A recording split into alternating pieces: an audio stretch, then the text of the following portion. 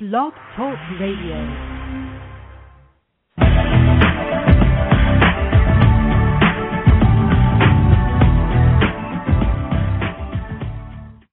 Welcome to Accelerate Your Business Growth with your host, Diane Helbig. This show is designed to help small business owners, salespeople, and aspiring entrepreneurs master every aspect of business success. We've got a great lineup of guests and topics scheduled for you. We'll be talking about everything from sales to employee issues, from technology to social media, from work-life balance to exploring uncharted territory. Participation is welcome and encouraged. Your host, Diane Helbig, is a world-class author, speaker, and business development coach. Be sure to check out her latest book, Lemonade Stand Selling, on Amazon.com or BarnesandNoble.com. And now, on with the show. Well, good afternoon, good morning, good evening, whatever time it is, wherever you are. Thank you so much for joining us today. As we said, we welcome your input, so feel free to join the chat online. You can type something into the chat room, and that will let me know you have something to share with our guest or a question to ask. Or if you're on the phone with us, you can press 1, and that will let us know that you have something to say. Today's show is sponsored by Win Cleveland and Vision 21.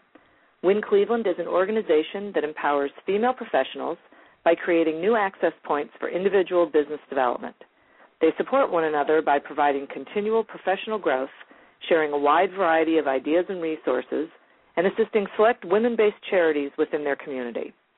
Visit www.wincleveland.org for more information. Vision 21 is an entrepreneur resource and development center that was created to assist established and aspiring entrepreneurs successfully launch and grow small business enterprises throughout Greater Cleveland. You can visit www.vision21.org for details, and 21 is spelled out there. My guest today is Kathleen Burns Kingsbury. Kathleen is a principal of KBK Wealth Connection and the author of Creating Wealth from the Inside Out Workbook. She is an internationally published author, speaker, certified professional coach with a master's degree in psychology, and an adjunct professor at the McCallum Graduate School of Business at Bentley University. As a wealth psychology expert, Kathleen is passionate about helping financial services professionals, entrepreneurs, and healthcare professionals navigate today's challenging business environment. Drawing on her experiences as a wealth coach and behavioral change specialist, Kathleen inspires, educates, and entertains with real-world stories, humor, practical tips and techniques, and unique insights. Hello, Kathleen. Welcome to the show. Thank you. Thanks for having me. Oh, my pleasure. I'm so excited that we could do this.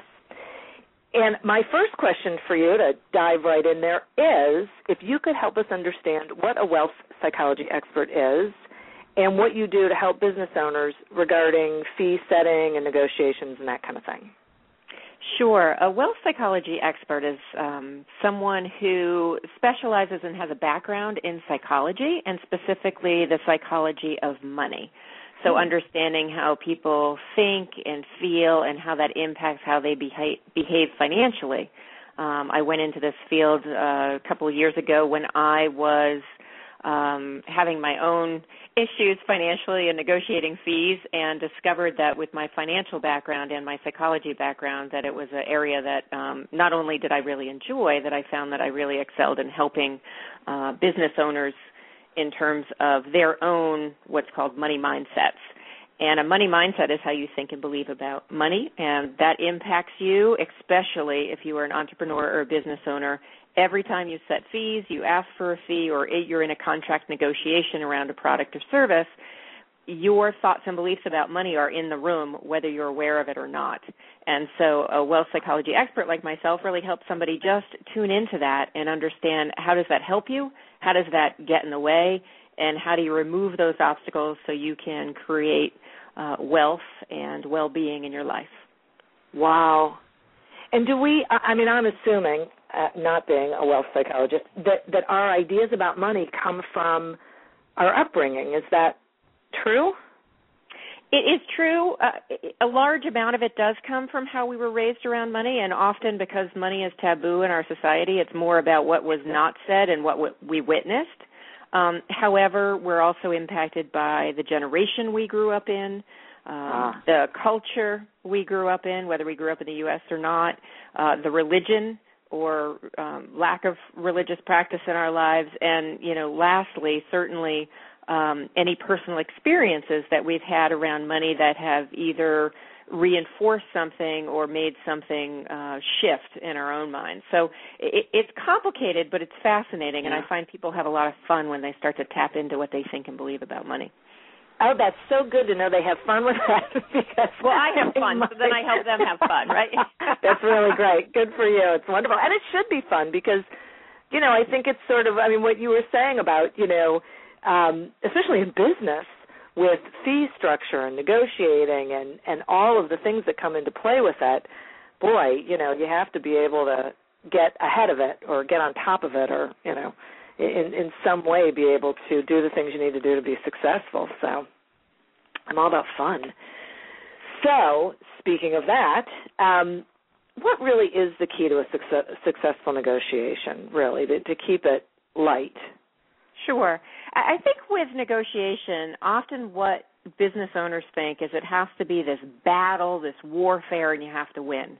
Yeah. I think the key, and it certainly has happened in my own life, and I've seen it in my client's life, the key to successful negotiation is going into it as a dialogue to calmly discuss your perspective versus the person who's purchasing your services or products perspective, and then come to, a middle ground of what's going to work for me, what's going to work for you, and then it's a much more pleasant experience. And what I find is then people are happier, both the person who is the business owner, getting paid, and also the person paying the fee, because there's been this dialogue and this understanding from the get-go, which then helps you avoid problems down the line where people are, sometimes later regretful of selling themselves too short, or they're, upset because they feel like they're paying too much or whatever it might be.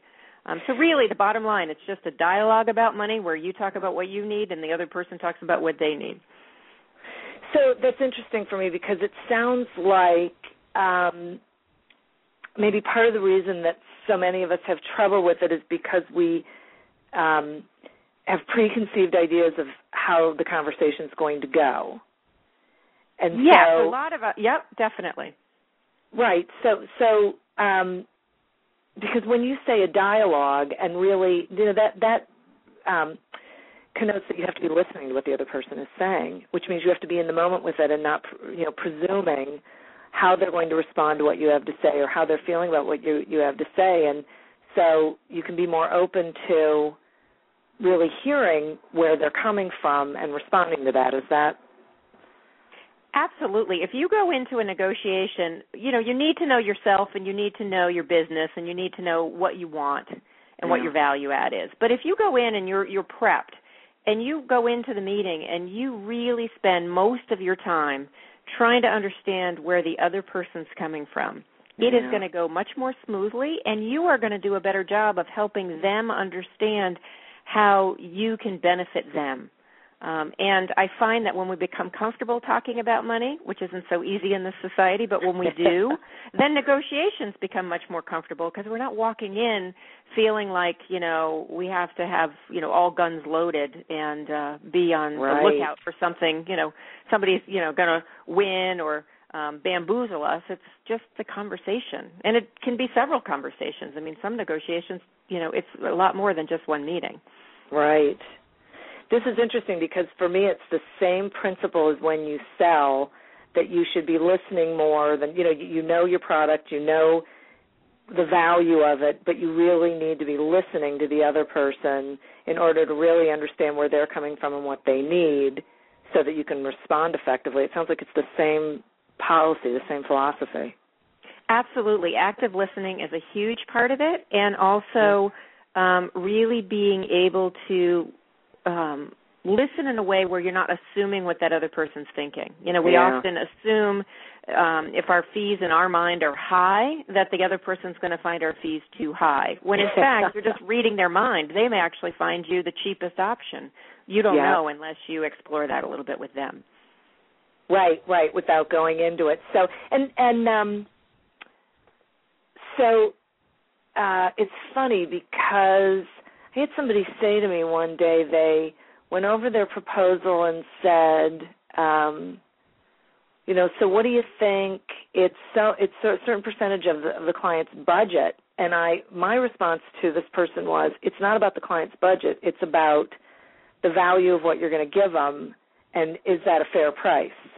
That you don't start out the whole thing trying to figure out what they're going to think in regards, because that's sort of putting yourself in their head and saying, well, they're going to compare it to their budget and figure out what percentage of their budget is, without even asking them the question.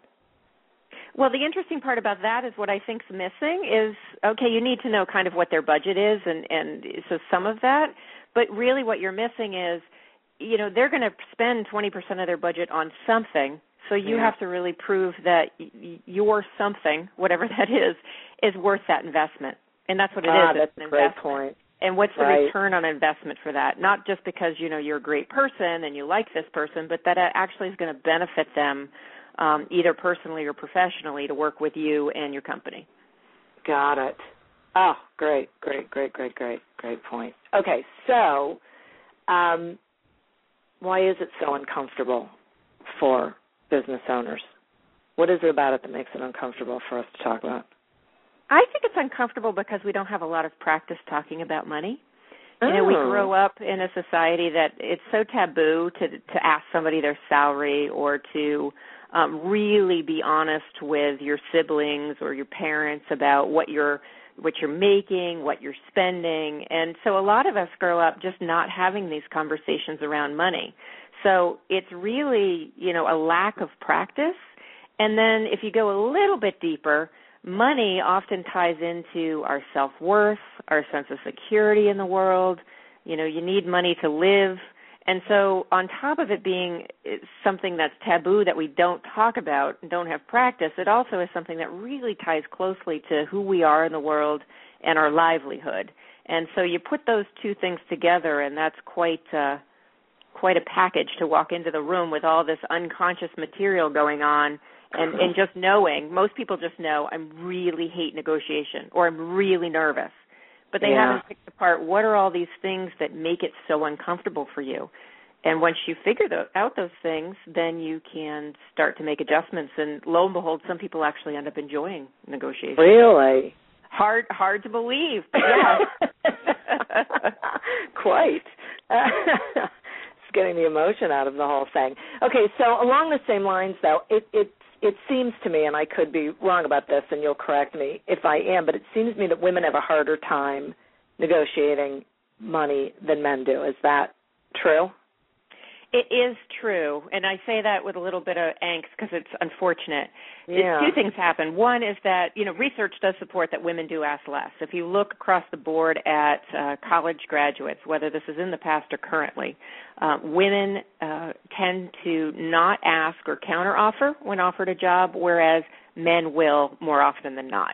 And so what ends up happening over time is women actually are leaving so much money on the table that over the course of their career, their professional life, they're actually missing out on millions of dollars. That's what it eventually adds up to. Wow. It's really, really unfortunate. And what I tell women when I'm doing workshops specifically for women business owners is, it's not that we're not good at negotiation. It's that we haven't applied our negotiation skills to negotiating money. Because if you think about it, any listener right now who's a female can probably think about maybe one or two negotiations they've already had today with their family, their kids, business partner.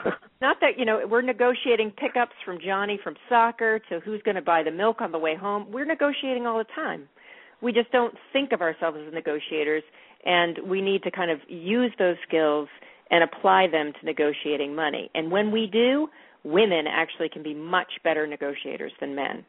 Really? Yes, because we are good at building relationships.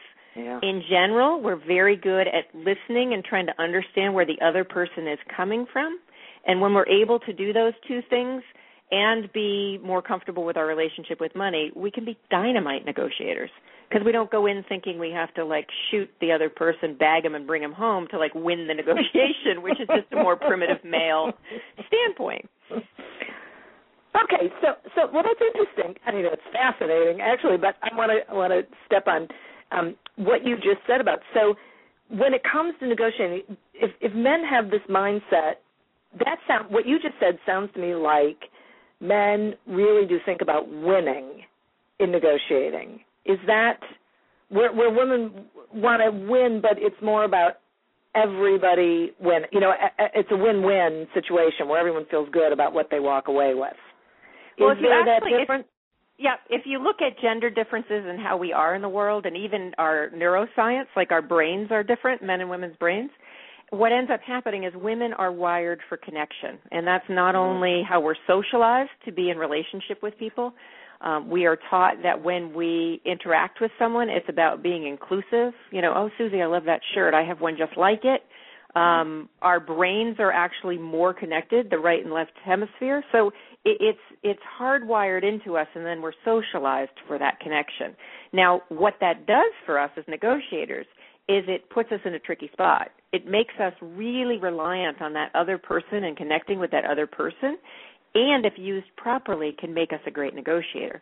Whereas if you look at guys, their neuroscience, how they're socialized, it's all about competition. Their brains actually are larger than ours. That's okay. It's larger is not necessarily better. But they're less connected between right and left hemisphere. And what that means is a man can compartmentalize a little bit better. That's why they can go out in the soccer field and beat their buddy's team and then have a beer at the end of the day, and there's no hard feelings. Whereas with a woman, the dynamic is often a little bit different. So in general, men compete, and it's one up, one down, and women relate, and it's all for one and one for all. And so it's just a different way of being. There are some exceptions to the rule. Certainly I don't fit every stereotype for a female in terms of these gender differences, but it does make a difference in how we negotiate and whether we ask and, how we approach business relationships, including money negotiations. Wow. Okay. So thank you so much for because I get it. I mean, I get when you talk about it and you explain that, I get that completely. And the thing about, men being able to beat each other up on a soccer field and then go have a beer together, boy, it is an interesting, they really do compartmentalize, which seems to me why they're less emotional in many spheres, but especially in business, where, one of my favorite things to say to my clients, and when I think about it, usually my female clients, is the only emotion that is valuable is passion. Anything else you really have to remove from the equation because it makes you make decisions or communicate in a way that is not in your best interest. And it feels to me like when men and women really get involved in negotiating, emotion gets in there. Oh, without a doubt. I mean, I think, because our relationship with money is often an emotional topic, that emotion is in there. And what I would add to what you're saying is the fact that, if you are anxious going into a negotiation, if you are feeling uncomfortable, not to think that there's something wrong with that. Just know that's great. That means you're on a growing edge. That means you're doing something new. Yeah. And when you do something new, you know this as a coach, when you do something new, often our anxiety increases before it goes down. It's not a reason to say, oh, I can't do this. It's a reason to go, oh, I'm on to something. Let's delve into this. Because chances are you will survive the 45, 50-minute meeting, and you will get to the other side. No matter what it looks like, you will live through it. That's right. That fight or flight is a primitive response. Nobody's going to really hurt you. And so it's just reminding yourself of that. And then, I teach both men and women, sometimes you need to deep breathe. You need to visualize. You need to think about how you can be as calm as possible in that situation until you have enough situations where no longer do you get into that high anxiety state. It eventually goes away with practice. Because really, what's the worst thing that can happen, Diane? They say no. They say no. That's right. Yeah. It doesn't kill you. Right. No, and you it really doesn't. Sometimes it doesn't feel so good, but it's okay. Sometimes no helps you get to the right client. Yeah. So I feel like I'm sort of recapping, but actually, it's because this may sound like I'm asking you to repeat something, and it's not really. I just want to make sure I really understand that when it comes to negotiating money as opposed to negotiating other things, negotiating money is harder, right? In general, we can't. In general, people find it more difficult because there's an emotional undertone that we all have relative to money that isn't there. Right, with other things that seem to be more. I mean, if you're negotiating salary, fee, usually it taps into something around your livelihood, who you are in the world. Some people, unfortunately tie their income to their self-worth so that it becomes your worth in the world. And then if you have a family, there can also be, just are you a good provider? So all of this stuff is kind of swirling around while you're negotiating a contract or saying, I deserve X amount for this particular project. Okay. So does that make sense? Absolutely. It makes perfect sense. I just want to make sure because, it can get we can talk about negotiating in general, and then we can talk about negotiating with money involved. And I think negotiating in general is somewhat difficult, but then when you add the whole money thing into it, it can get even more. And I get it that it's because of all of that emotion and all of those other things that can be tied into money for an individual. So let's talk about the common negotiating mistakes that business owners make, because I think you had 5 that seem to be the most common. Sure, and these can relate in general as well as money. They're more specific to money just because I'm a wealth psychology expert, and that's just where I come from. But the first thing that I see a lot of times when an entrepreneur will come to me for some wealth coaching around this topic is that they haven't researched their market or their client. So they're trying to figure out what their fee is only based on what they would pay or just some guess of what might work, as opposed to doing the research of, who are my competitors? Where do I want to be in that price range? And how do I position myself and get the value there so my clients are going to see it? Or how do I go after the clients who are going to see this fee as, reasonable? Often what I find is people want to make more money, but then they're going after the wrong clientele that is never going to pay them that fee, or vice versa. And I think, you have to do your research, not to say that you have to be priced just like the person next to you, but you do want to know, am I positioning myself as the cheap alternative, the middle of the road, or the creme de la creme? And depending on your industry, there's pros and cons to either. The quickest example I can give you is a divorce attorney. If you go and interview a divorce attorney and they say I'm $100 an hour, and then there's another one you interview and they say they're $500 an hour, off the top of your head, who do you think you want to hire? The $500. You want to hire the $500 an hour because he or she sounds like they are more experienced. We have no idea. But your clients do the exact same thing. So you really need to do that market research and figure out how you want to position yourself. So that's number 1. Wow, okay. Okay. Number 2 has to do with negotiating. Don't negotiate price, negotiate value. And it sounds like you teach your sales folks how to do this all the time. Right. You don't want to be, arguing over $5 here or there. You really want to say to somebody, this is the value I'm going to provide. I'm a keynote speaker. I go out and I speak to large groups of financial services professionals and business owners. There are a lot of people who do it for free. That is fine. That is their business model. It's different. I charge. And so I have to go into that negotiation being pretty clear that my value add is education, my value add is this, that, and so my client is able to go, this is why I want to sink some money into having Kathleen Burns Kingsbury speak, as opposed to having somebody over here speak for free. Once again, not right or wrong, but you need to know how to sell your value. And, I didn't add this, believe in your value. And that's just the hardest part. And I say to my clients and my consultants all the time, why would I pay you if you don't believe in it? Like, why would your client pay your value if you are not buying it? I'm $150 an hour. Versus, I'm $150, and let me tell you why. Boom, boom, boom. You know what I mean? Yep. So really that believing piece is what I work on a lot with people because often it ties to old money stuff. So Truly. that's number 2. Yep. Yeah, and I think that one is huge. I mean, absolutely huge, because it gives you the opportunity. Well, it gives you strength. It gives you that foundation to be able to say, this is what I'm charging, and feel good about it, which is one of the biggest problems people have. It's one of the biggest problems, especially service providers have. I think it's easier when you're selling a product because you can add it up. But well, the other thing is you have to not only feel good about selling it and selling it at that value, you have to feel good enough about yourself that when they say no, it's okay. Yeah, great point. And that's the hardest part, I think. I worked with one woman recently, and this happens a lot of times, but her situation comes to mind, where no meant she was rejected.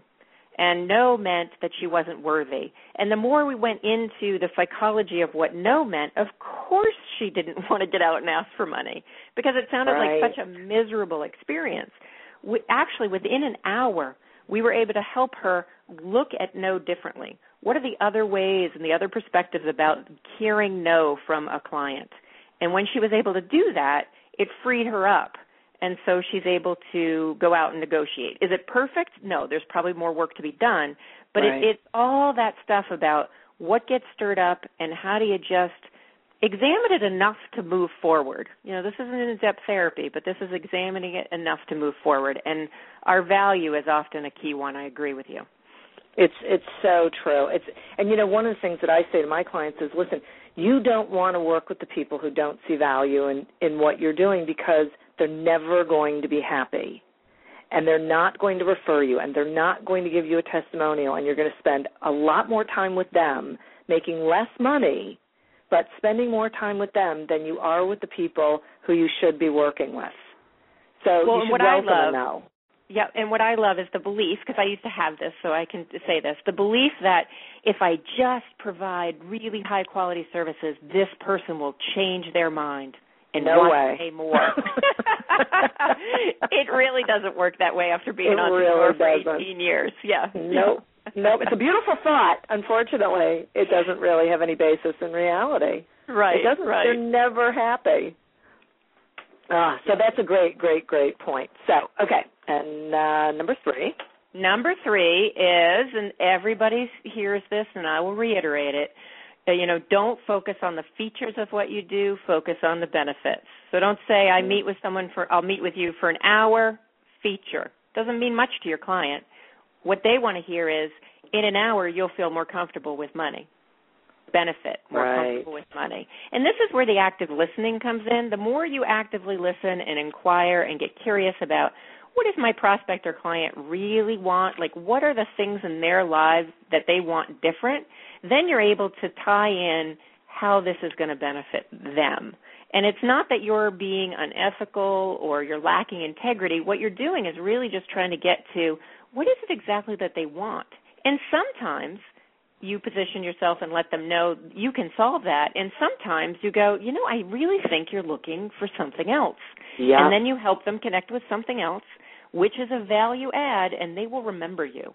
So, it's not always the short sale. Sometimes it's the longer process of just really being clear as to what your value is and what is your benefit to them.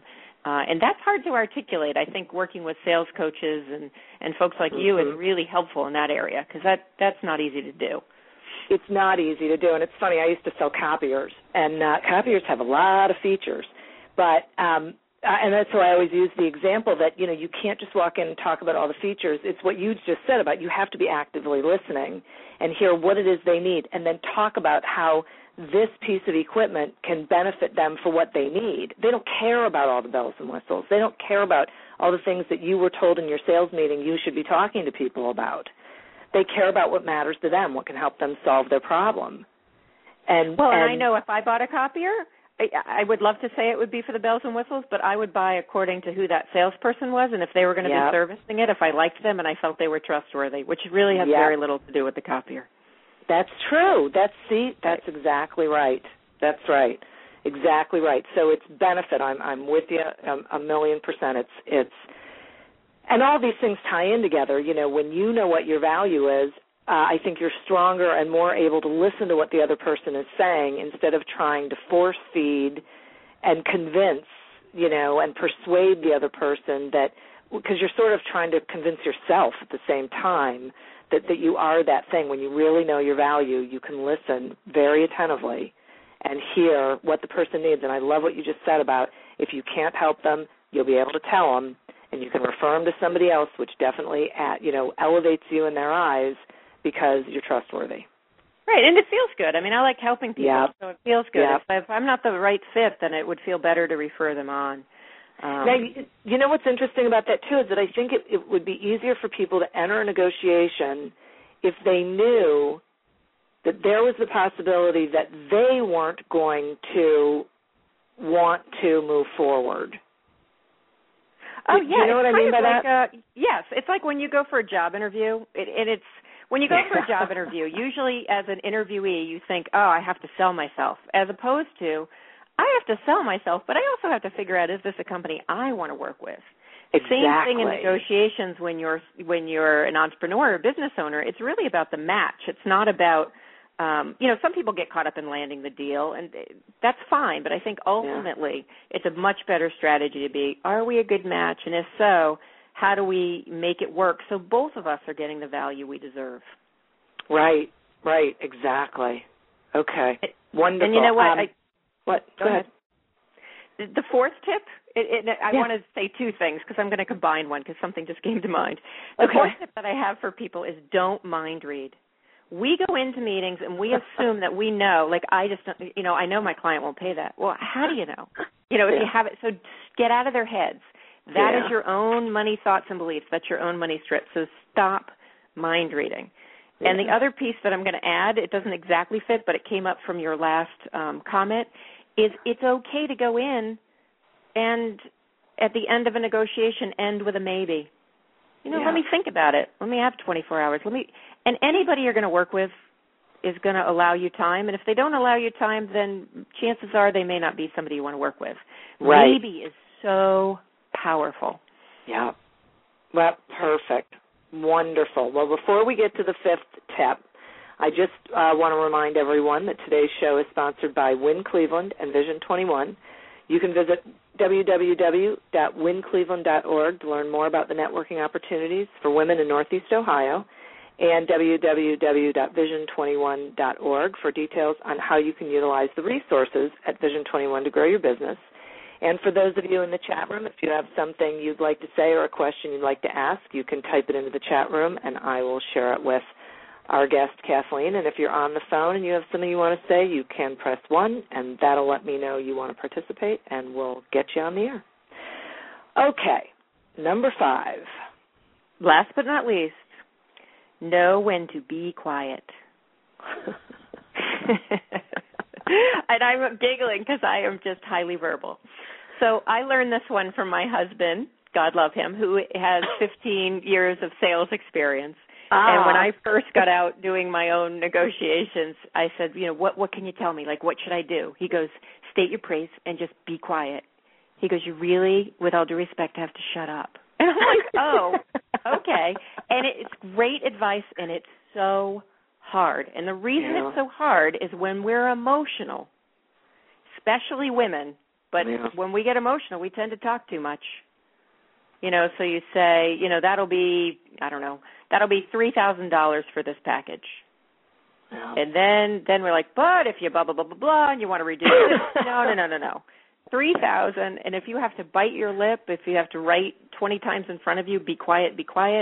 Just sit with whatever you're feeling and let the other person take in what you just said. Yeah. People hate silence. It brings up feelings, and when you're negotiating, especially money, there's lots of feelings, not only for you. The other thing is there's feelings for the person that you're negotiating with. They're probably not aware of what their money scripts are, what their thoughts are. And so if you sit with the silence a little bit, it just allows people to take it in, and you're not going to automatically say something from an emotional place. You're going to wait and say something from a place that's a little bit more wise. It's not all your rational mind, but, more of your rational mind than your emotional mind. And, interestingly, I find that now I did one really fabulous negotiation a number of years ago where I jokingly said I was channeling my father because I was really quiet, which isn't like me either, and real quiet. And what it allowed me to do was respond instead of react. Yep. And made a huge difference in how and I was detached, so I wasn't emotional at all while I was in there. A no was fine with me. I was prepared that I may not be able to get what I wanted, and having a no and walking out the door was just fine. So I think I was more open to hearing what the other person was saying, but also responding to what they were saying in a way that was best for me. I could give a good response because I was able to think. Yes, and it's slowing the whole thing down, and I think there's a belief that if somehow, we're a good negotiator if we always know what we're going to say on the top of our minds, but really, more often than not, good negotiators sit with silence, figure it out, and even if you need to say, I need to take a minute, that's okay. Right. It's much better to have a thoughtful response than a response that's in relation to being emotionally flooded, because that's just going to come from your old money stuff, and it's more often than not going to be useful. Right. Okay, so these are fabulous. So then do you have some practical tips for how people can avoid these mistakes? Yes. Actually, what I designed just to make it simpler for people is what I call the ABCs of creating wealth from the inside out. So basically, it's a system that helps people work through this process. And I describe it in my workbook as well as in my audio.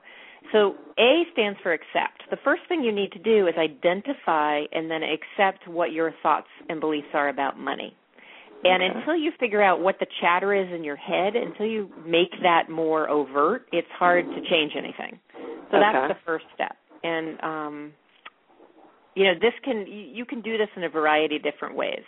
One of the ways you can do it is to answer some quick statements top of mind. I'll give you 3 just to give you an example. And what comes up is what's usually a money script. So if you were to complete the sentence, wealthy people are, whatever pops to your mind, you don't necessarily need to answer, but just somebody out there in the listening audience, wealthy people are, and you just complete it. Okay. The next one is, talking about money is. See, you're already tapping into something. I wrote uncomfortable. That's the first word that came to my mind. Okay. Right? And then people who love money are. Oh. So, I have a host of these. In fact, I believe I have some in my blog. If you go to my website at kbkwealthconnection.com and go on the blog, you can kind of search. And from time to time, I ask these different questions to get people to think about it. But that's the first step. You need to tap into what is actually going on in your head. Often people will come up with talking about money is rude or uncomfortable or yucky, and then it's looking at, well, why do I think that, and how is that helping me in business, and how is that getting in the way? And so that's the really big first step of how to feel more comfortable negotiating and avoiding these mistakes that people make. Okay. The next piece is B, stands for believe, and we've already talked a fair amount about this, but you really need to believe in your value and to believe in yourself. And so when you have a certain amount of self-worth, and self-worth around money, which can be a little bit different, then you're able to go into these negotiations knowing whether it works out or not, you will be fine because another business deal will come, wealth will come in a different way if it doesn't work out, and if it works out, great. And so if you truly believe in your value, then you're able to communicate it, then you're able to ask for it, and ultimately you will attract and work with people who will pay you it. And while it all sounds hokey, because, I used to be that really rational person going, well, that's hokey, or that's woo-woo, right? So I've been there. Yeah. I have practiced it in my life, and it works. I was, surprised. I was like, wow, this actually works. And, you can be incredibly self-confident in a variety of different ways and accomplished and still not be very confident in believing in your monetary value. They can be two different things. So you really need to work on what does money mean to you, what does wealth mean to you, and how do you believe you should receive wealth in life? Okay. And the last is C, for create. You need to then, after you accept your money history, you learn to believe in yourself and your value, you need to create opportunities to receive wealth. We cannot just sit around and wait for people to pay us money. We need to go out and ask for it. And we need to figure out creative ways in which we can receive not only financial wealth, but non-financial wealth. And by that I mean support of loved ones, other things in our life that aren't necessarily monetary, but make us or lead us to living a wealthy life. Fascinating. Okay. So, wow, I love that. And I don't, of course I do this, but I don't really see that as woo-woo. For me, that has real strong foundational value. It's not up there in the clouds in the air because it's what helps you succeed in business. Yeah, overall. Well, I think my gift, actually, to be honest with you, is I've always been really good at being a bridge between worlds. So there's the world of psychology and alternative stuff, and then there's the world of business and, the market I'm in, financial services. And often they see themselves as very separate, but there's so much they can learn from each other.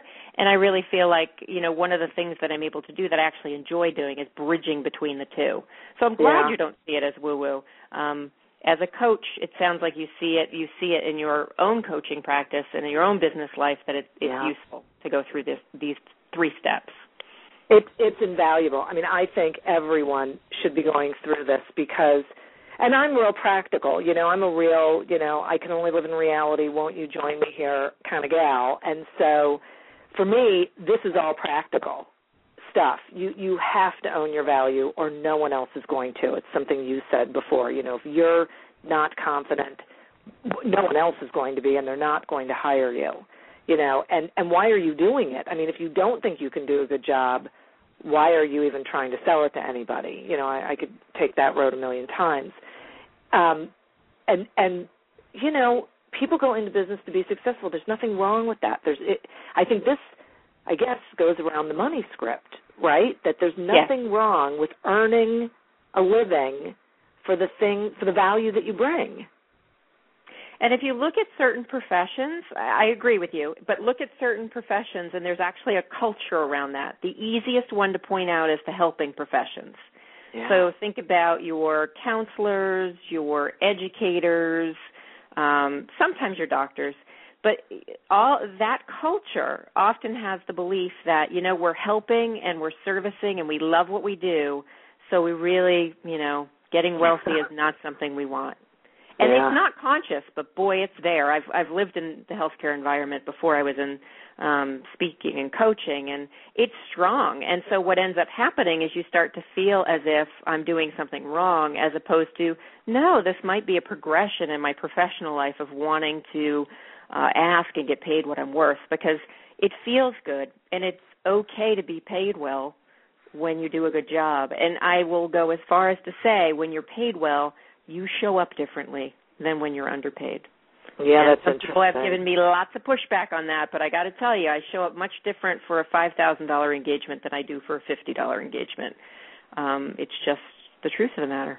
I think that's a great point, and I agree with you. I think people can deny it all they want, but, and interesting, I know someone who had a friend who provided a service, and the friend said, well, I'll give you the friends and family rate, and then did not provide the same level of service that they did to their full-paying clients. And it's like, okay, wait a minute. If you're going to offer a lower rate, you're offering it to provide the same high-level performance, or don't offer it, right. Or say, I'm going to give you friends and family, but this is what you're going to get for it. Because right, to be very clear about it, because it's okay to change up the deliverables. It's okay to do it differently. But you have to be clear, and often what I think happens is the business owner isn't clear. It's like an emotional decision. How can I charge my sister-in-law this? Right. So you reduce it, and then all of a sudden you end up thinking, I'm hardly making anything on this contract, so I'll just do a little less. And, it just snowballs into something where typically people end up unhappy. As opposed to, you could even give them an option. Do you want the full service or do you want the friend and family, which is less? And this is the mind reading thing. Let the client decide. You may be surprised. Often we guess wrong. We just guess what we would pick, not what our client would pick. Yeah. Okay. So now, so you help people really identify what their money personality is, right? So they know where they're coming from in regards to, well, money in general, but, how they're negotiating fees and contracts and things like that. Right. Basically, how we think and feel about money, and then there's actually some money personality tests that I can either administer, give, or direct people towards that, help them understand even more. And it helps you professionally. It also helps you personally, and it can help you in your partnership, whether that's a business partnership or a couplehood, because we all have money personalities that are formed between age 5 and 14. Doesn't mean you can't change it, but think about it. It's formed in your childhood years. You're operating with those sets of beliefs, and, they may serve you if it's the right combination for your field and your life and where you're at, or they might, get in the way. So I help people kind of identify the pieces that are getting in the way and amplify the things that are working. How do you do more of that? Interesting. All right, so if we have someone who is listening to this and they're thinking to themselves, I have no idea what my money personality is, is there a way to sort of look back at negotiations that have not gone well to, start to can I look back at a negotiation that didn't go well and really sort of backtrack and go through it and try and figure out where I derailed, or actually, I love that. I love that idea. I haven't done it. I do that with clients, I think, one-on-one, but I haven't thought of that as actually an assignment somebody could do. If you were to think about the last time you negotiated, and whether it worked or it didn't, whatever you feel about it, and you just write out the script or the story, and how did it happen? How did you feel? What did you think? What did you say? Kind of try to get all the information down. And then you can go back and you can start to look at, especially in what you thought or what you communicated, you can go back and you can pick up on what's a money belief, what's a money script. And so often when you're looking for a money script or a money belief, which are interchangeable words, you are looking for something that tends to be a little bit black and white, something that tends to not apply in every situation, and tends to be a little extreme. I'll give you an example from my own life. For the longest time, I didn't even know I had this money script, but I would go out and do these presentations when I was working in the counseling field. I would go out, I would work at a corporation. It was maybe 2 hours of my time. It was really easy. I enjoyed it. Nothing was painful. It wasn't hard. And at the time, I was paid better than I was paid to be sitting in my office seeing clients. And I never felt good about it. I was like, oh, this is boring. This isn't, something's off, which is ironic because I become a corporate speaker. So in looking back, what it was for me is that I had a collapsed belief. I had a belief that in order to work and have meaningful work, it had to be hard and it had to be painful. You had to suffer. I am Irish Catholic upbringing. You have to suffer. Right. I was not suffering enough. And so it was interesting because that came to me one day. I mean, you can't do this type of work with other people and not have your own stuff ongoing, right? So I looked at it and I went, oh. And since then, when I go to an engagement and I just spoke at a conference on Monday in Chicago, I had a blast. I met the greatest men and women. I had a really good time. I got a lot of engagements out of it. Yeah. And instead of thinking, oh, something's wrong here, I thought, how wonderful. I get to be paid well, do good work, and it's fun. So I do think going back and looking at what are the patterns, what are the consistent things you say to yourself. And sometimes you can do that yourself. I think my workbook can help somebody. I also think that working with any coach, if the coach knows enough to ask about the money, can really be helpful as well. Right. All right. Well, I was going to ask you a question about, what sorts of resources are available for for, anyone who wants to be better at negotiating if they really feel like they're falling down in this area. Sure. Let me offer 2 books in general, and then Great. I can tell you a little bit about my book. Okay. Women Don't Ask is a great book out there by Linda Babcock, I believe. Research-oriented, is obviously specifically for women, but really highlights why it's such a tricky thing for women to negotiate. Great. Old School, this is a really old book, but it's good and it's really small, so if you're like me and you like an easy read, Win-Win Negotiations, great book. Great. Who's it by? Do you remember? Don't remember, but Okay. It's so popular it'll pop right up if you put it in Google. Great. Or we can get that Okay. information out to them later. The other thing is that my workbook isn't particularly about negotiation. What it's about is the ABC system. So it will take you through the process in a self-help manner of figuring out how do you accept your money scripts, believe in yourself, and create opportunities to receive wealth in your life. You could do it alone. You could do it with a coach. You could do it with a therapist. And, I actually have a sale going on. I think it's $15, including shipping, which is incredibly low, for July 4th, because I wanted more and more people to feel financially independent or free to accept money in their life. So that's Oh, how great. And they can get that on your site, on your website? Yep. You just go to kbkconnections.com. And it's all lined up. You can order through PayPal there. If you prefer to use credit card and do that whole deal, you can go through Amazon. I don't have the same deal on Amazon, but they mark it down a bit, so it shouldn't be too bad. Okay, I got a question for you, because before I had KBK Wealth Connections, and now I have KBK Connections. I'm sorry. No S. KBK, and is it KBK Wealth Connection. Okay, great. Okay, Wealth. Oops. Okay, great. I'm writing it in the chat room, so those folks have it. Okay. Great. Wonderful.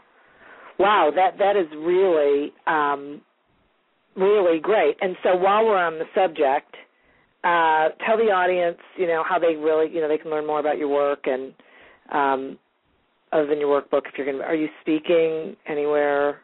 Probably the best, the 2 things. That's a good question. The best thing to do is to visit my website at kbkwealthconnection.com.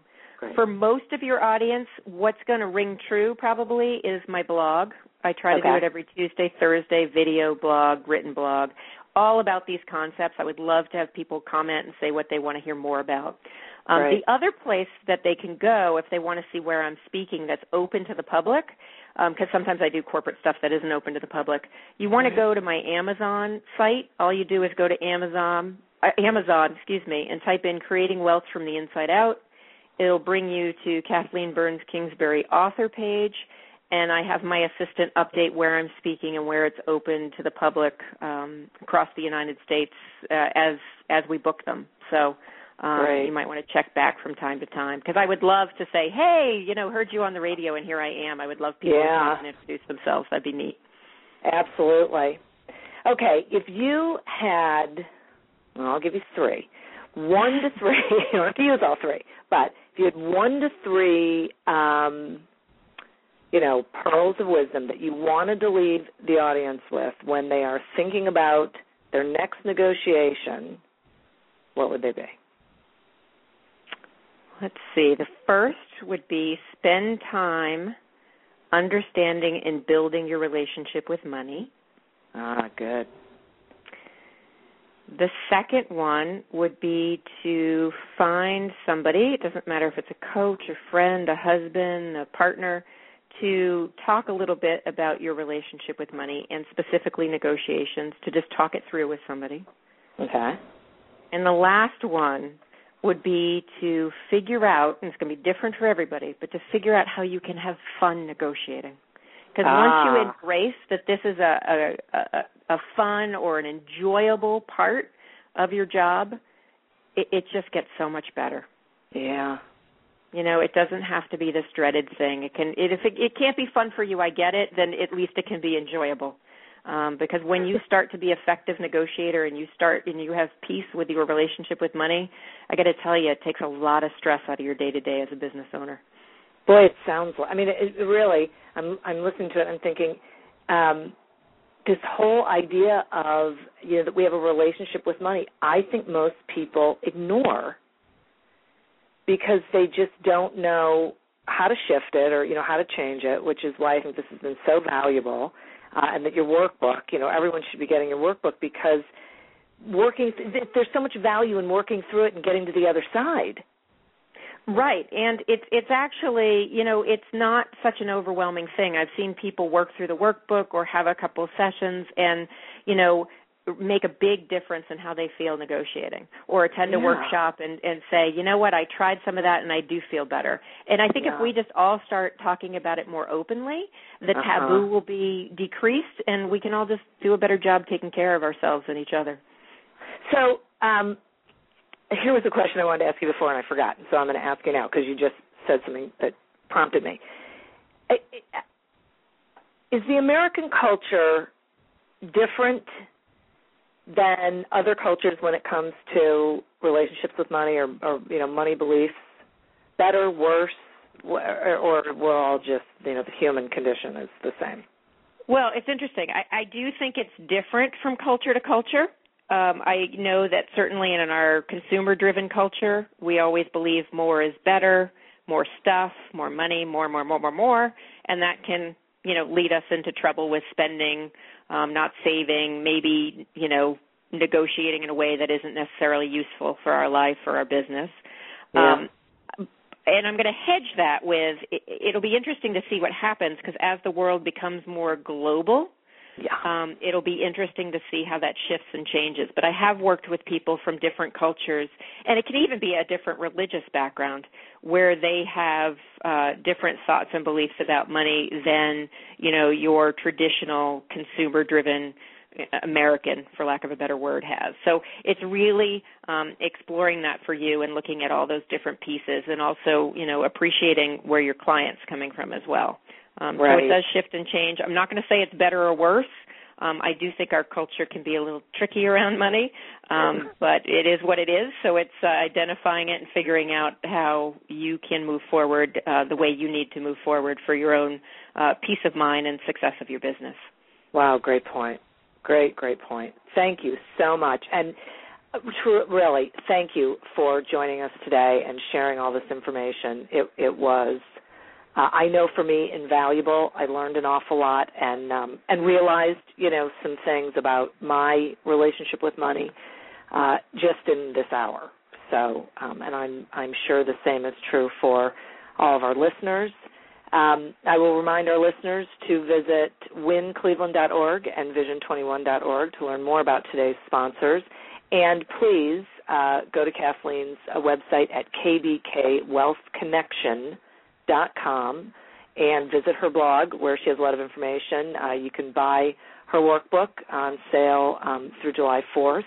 An incredible deal. I'm going there right when the show ends, and I'll be buying mine. I'll beat you there. Actually, probably half the people have already gone and bought it, but that's okay.